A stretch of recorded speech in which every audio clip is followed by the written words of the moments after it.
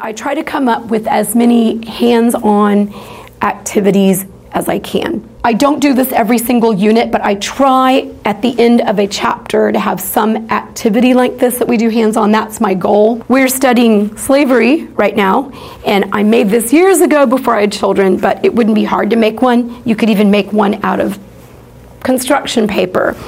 But this is an Underground Railroad quilt, and every year, one of my students at least picks this topic for their research paper. But this is really interesting. This was a secret code that the slaves would use to know when they were going to escape. For instance, this one is monkey wrench. It meant get your tools ready. This one is wagon wheel. It meant load everything secretly in the wagon. This is bear paw, and it meant to go through the woods where the bears would go. Don't go on the road. This next one is crossroads. It was where to meet somebody or something. This is log cabin, and they were supposed to go to the log cabin usually there was a signal like 2 or 3 candles lit in the window. That was the safe one. This is bow tie, and it meant once they got to the cabin, they were supposed to dress up, get out of their slave clothes, and wear formal clothes. This is flying geese, meant to go north. This is drunkard's path. It meant to take a crooked path through the woods. This one is a north star or some kind of star to follow the north star. And this one is tumbling blocks. Keep going, tumble quickly so you don't get caught. But again, just to hang that up on the wall where we're studying slavery, something to look at that makes more sense, and to think that they would have in secret, hung these out the window and look, okay, there's, this one, there's the churn dash, we better load our stuff up. We were studying the colonial period, and we made little yarn dolls. The guys made boy yarn, they had legs, the boys made boy yarn dolls, and the girls made girl yarn dolls. We made these little pouches. Before they would have had pockets, they would have had little leather pouches. For one, we had studied South America last year, and what do you do for South America? Well, I don't know, what do you do? And so I thought, they could make a map, and the easy thing would be get a white poster board and mark all the countries and make a map. So I said, you have to make some kind of a map of South America, but I love to put crazy parameters on them. But I said, you can't use a poster, you can't just put a poster board and put the map on it. You have to do something interesting. So some of them glued coffee beans and little oranges and bananas, and they actually used those for like the texture on their map. Some of them made hysterical cartoons, like the guy crashing into South America thinking that they'd hit India or whatever. They had cartoons on them. There were several different ideas I gave them. I always present to my students, I feel like they're young, they don't have a broad range of experience. If I just said you have to make a map, I'd probably get a bunch of little pieces of paper with a map. So I try to let them think big, and I try to give them as many crazy ideas as I could. And again, I picked up, it was a string art of a ship, and I just happened to glance over at that and say, oh, you could do string art. And I got 2 of these, were just beautiful, and they're even color-coded. Green is Brazil and whatever.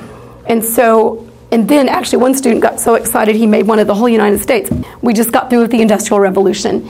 And so we actually got cotton. I make them like touch the pokey thing on the cotton. It hurts. It's not very, it's very sharp.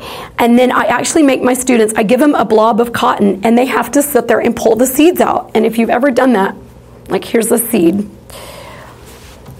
And so you have to pull it and pull it and pull it. And then you get this like little bitty seed out of there. And can you imagine before the cotton gin? And you had to sit there, the slaves had to sit there by hand and pull these out.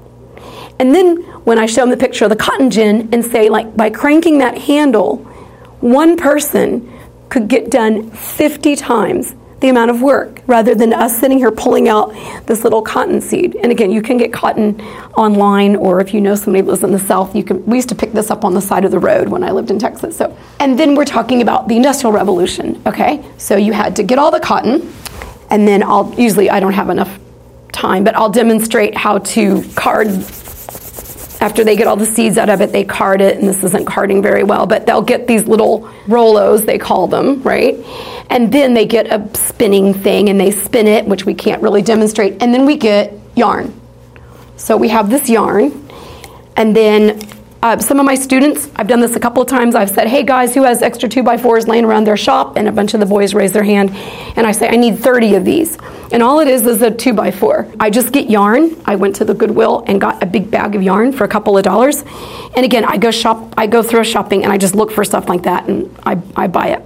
And then we just took one color of yarn and wrapped it around the 2x4. One year I ordered little plastic needles, but this year I just went to the art room and got a popsicle stick and taped it on there.